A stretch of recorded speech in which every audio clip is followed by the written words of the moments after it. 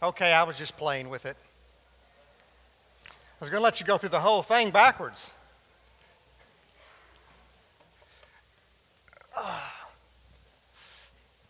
There we go. Sabbath. Rest. I don't think we quite understand it the way God does, so that's what I want to take a look at today and share with you. One day, Jesus and his disciples were walking through a field of grain. And the disciples were taking the heads of the grain, and they were getting the kernels, and then they were eating them. Unfortunately, that's against the law on the Sabbath because that's considered work. Some of the Pharisees were standing nearby and said, "Why do you do that which is unlawful on the Sabbath?" And Jesus said, "Have you never heard where your king, King David, went into God's house and he took the showbread, or the better bread of presence, the bread that represented each tribe of Israel, 12 of them, and he ate that which was unlawful and gave it to his companions?" And then Jesus said something very peculiar. He said, "The Son of Man is Lord of the Sabbath." And maybe we don't quite understand that, but if you're Jewish, you understand exactly what Jesus was saying. He was saying, even though the greatest king Israel ever had, King David, went into the house of God and took the bread which is unlawful to take and ate it and gave to his companions, believe you me, standing before you today, I am greater than King David. I am the Lord of the Sabbath. What does that really mean?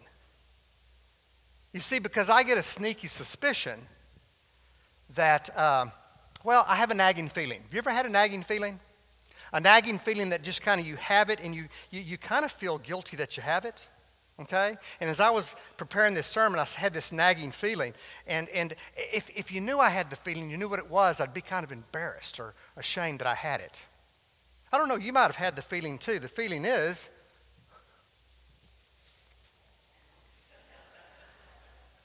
I see some of you. You're not quite looking at me. You're kind of looking this way. Well, if you haven't had this feeling, you probably will next Sunday, okay, if you're a sports fan, for sure. All right? But I have this nagging feeling that I really don't want to go to church today. Pastors understand that better than anyone, believe me. We get it not just for ourselves, but for our congregation. Recently, I was dealing with a man that was in my office, and he said, I'm not going to church this Sunday. I'm not going to do it. He said, I'm tired. He said, you know what? I don't like some of the people there. I said, well, got that. And he said, you know what? Some of the people there don't like me. And I said, come on, man. I was just trying to help him out, and stuff like that. And he said, no, stop the religious bull. Just give me one valid good reason I should show up this Sunday. And he caught me off guard. I didn't know what to say. Thank God his wife came into my office and helped me out. And she said, because, Michael, you're the senior pastor of the church and you should show up on Sunday.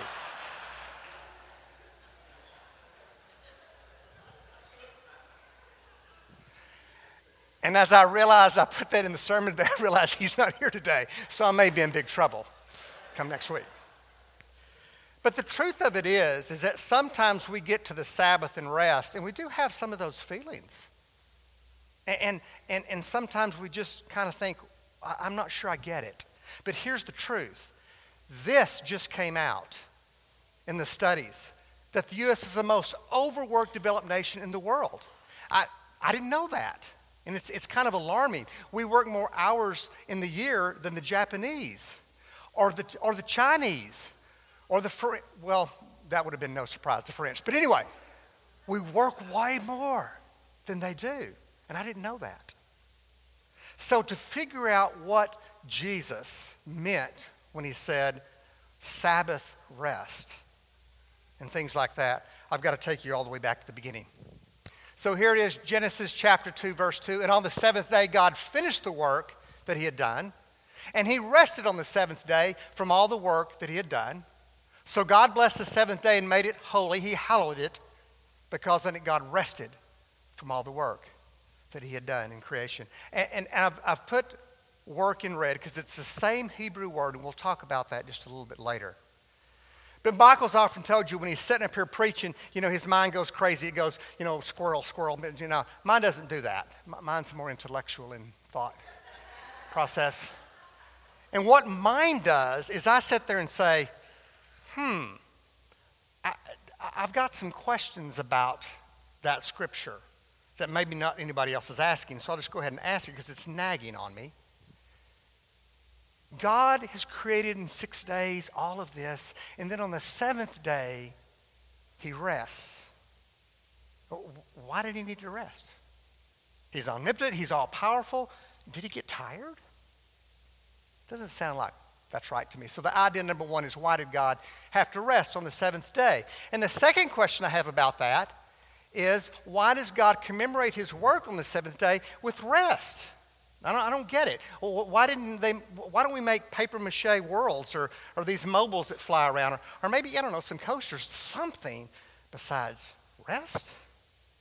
It's if God were saying, I created all of this stuff in these 6 days, but you know what?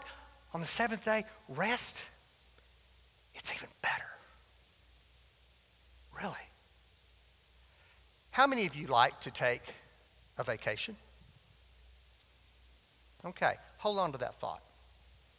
Because here's what the third verse says. So God blessed the seventh day, and he made it holy because on it God rested. The fact of it is that God is not commemorating the work that he did of creation. He's commemorating rest. Maybe like a vacation. It's very interesting to me. So somebody needs to tell a senior pastor that the associate likes to take vacations. Okay, just let him know that sometime this week. But see, let's say that you're working, okay, all year long, and you're looking for that 10-day vacation you're going to get. It's the sand, it's the sea, it's the sun, it's the umbrella. As a matter of fact, it's also the little bitty umbrellas that come in the little drinks that you get. Have you ever had those and then just kind of stick them down beside your beach chair like that? Okay, all right, that's not me. That's Michael. That's Michael, okay? But you're doing this, and you're sitting there, and you're going, this vacation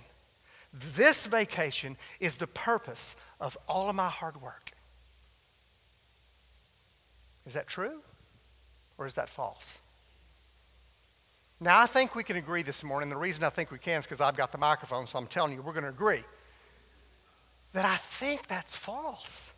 We love vacations, but the purpose of all your hard work, surely it's to make a difference, to achieve something, to fill up those storehouses for your kids to go to school, to be a better neighbor and to make a contribution to your society. And this is where I really understand that we don't see rest like God sees rest. There's something different there for the Sabbath. So, we're going to go back to the scripture and we're going to take the second verse. That's all. We're going to take the second verse. I'm going to pull it apart for you. It's 2 parts because the 2 halves are divided by a comma. So let's take the first part. And on the seventh day, God finished the work that he had done. Let me ask you a question. That's all the scripture that you have, just that.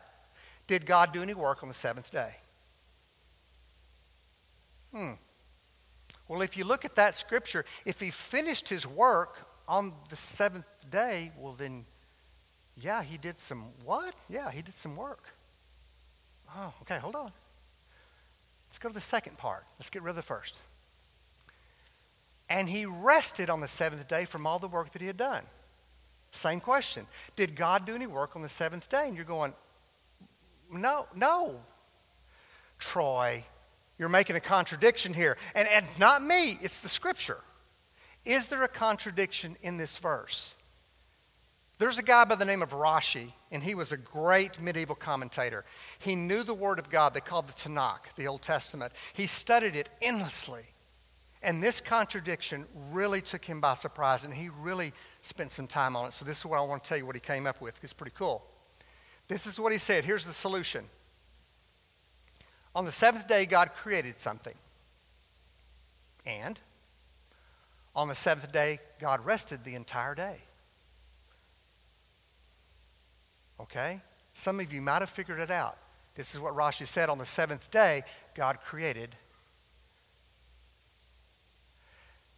I don't know what happened to the tea. I guess he rested. This happened to the last service too. Me and Connor were going, where'd the tea go? God created rest, silly thing. God created rest on the seventh day. And you're going, Troy, how brilliant. That's fantastic. God created rest. It makes the two things come together. It's great. But then somebody says, wait a minute, I've got a nagging feeling. Humans don't see rest as something to be created. They see rest as the absence of something. No, see, rest is a nothing. It's not a something. If you have a sign that says men working, you just wipe all that out. No working, okay? It's like somebody saying, hey, listen, I'm going to create darkness. And somebody says, no, you don't. Darkness is just the absence of light. You don't have to create it. You turn off the light, and you have darkness. God's rest is different. Wouldn't it be neat if the rest that God created was truly a something, a presence that was positive, not just a nothing, not an absence of anything, but something far different than when we come here and think that we're supposed to be resting. Let's go back to our number one idea. Why would God need to rest after creation? He wouldn't. God's not like you and me. He's not going to need to get tired and stuff like that and recoup. But a human rest, that's a nothing kind of rest. A God rest is a something kind of rest. And here's the really thing that shocked me about this sermon series is that God created, he was so incredibly stoked about rest that he created it for himself. If you look at the scripture, it says that God created it because God blessed the seventh day and made it holy because on it God rested. This was 1,000 years before he commanded his people to rest on the Sabbath and to make it holy.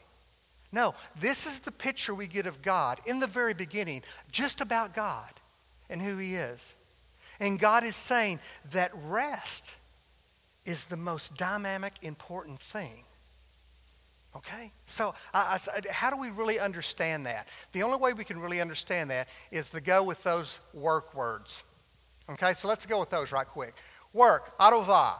It's Hebrew for work, physical exertion. That's what it means. Okay? It's work like digging a ditch. Doesn't take really much brain power, you just dig the ditch. Or it's chopping wood. Or as my son says, it's very exerting to pick up his clothes off the floor. It's just like, oh, it's really tough. So, can we fit atovah into there? No, because they didn't use that word for work here. And this is the really important point. They use melaha. Melaha. And what does that mean? Melaha is the kind of creative work that's a merger of your mind and your hand. In other words, the mind is directing what you're creating or what you're doing. It's a different kind of work than what everybody else does. And this is the reason, because work doesn't make God tired. Here's, for our purposes, it's the kind of work that a creator does, that he's tinkering or he's perfecting what he did. And that's what God did in 6 days. I mean, I'm sure it took some exertion to make something out of nothing, but after he did, he started tinkering and perfecting it. The waters, he put some in the sky and he put some down here, and he said, don't come this far. This is land now. We're going to do trees and shrubs and plants and fruit and vegetables and nuts, all of them things. And don't tell me he didn't tinker with the animals. Mosquitoes? I mean, Michael's going to agree with me on that one, okay? But what he's doing is perfecting it into ever greater forms of life. But the neat thing is that it's the mind and the hand. It's that action of doing that together that is so significant. So God was creating, and he's doing great, and it's wonderful. And he gets to the seventh day, and he says, stop. Rest. Well, why would he do that? He's doing great. It's because God knows that the final creative act is to stop creating. You think, Troy, everybody would know that. But listen, this is important. Understanding the positive rest that God does is a something. It's not an absence of anything. Positive rest grants independence to that which is being created and from the Creator too. In other words, the Creator says, I'm pulling back. I'm going to stop all that I'm doing, and I'm going to relate to that which I've created. So why does the creation need independence from the Creator? Let me ask you a question. What happens when a painter can't stop painting the picture? He just keeps putting the paint on there in one more little dip, one more little swirl. After a while, the painting collapses under its own weight because the painter couldn't stop. They never could say, okay, it's finished. I'm going to stand back and I'm going to look at it. I'm going to relate to what I've done there. Let's put it another way. How about relationships? How many of you are still trying to fix your spouse? How's that going for you? Is there at any time that we can say, okay, let's just relate? Let me ask you this question. This is a good one. Come back. Were children created to be perpetually tied to their parents? Some of you say, well, it hadn't been any different for a long time. But seriously, think about that. In creating something, aren't you creating it so that it would have independence? So that at some point and some time in the future, your child could be an adult like you and relate back? Was that what God was doing? It's okay for the child to learn how to skate and for us to help the child learn how to skate. That's probably what God was doing in 6 days of creation, was getting it along. But what happens if the mother never lets go? What happens if the child can never get independence? When a parent lets go, the child's at risk of doing what? Crashing. I used to follow behind Cameron, and I had the back of his seat on the bicycle when we took the wheels off, and he'd be going down the street, and I was just, because what? I was afraid. I was afraid what would happen if I let go. He'd crash. And he did. But it's only in being able to do that a child can ever come into their own, into themselves. And so what happens is that they come into themselves and they grow and they learn, and one day finally maybe that's what happens. You see, God could have made you and me robots. He could have said, you're going to bow down 3 times a day, you're going to worship me. But he didn't. He took the risk, just as a loving parent, and said, I'm going to pull back my hand. And I'm going to relate to you. And hopefully you relate back to me as a creator. So today, Sabbath rest. I hope that today, as you figure out rest, that you'll understand that sitting here in the pew is not necessarily Sabbath rest. It can be. Going home and laying on your couch and watching football, it's not necessarily rest, but it can be. Going and spending time with your friends, it's not necessarily rest, but it can be. And God in his wisdom said to us, rest in relationship. Stop all the tinkering, stop all the trying to perfect everybody around you, and rest in that creation so that you can have relationship. So today, have relationship with your God, have relationship with the people that you love, with your family and your friends. That's the true rest.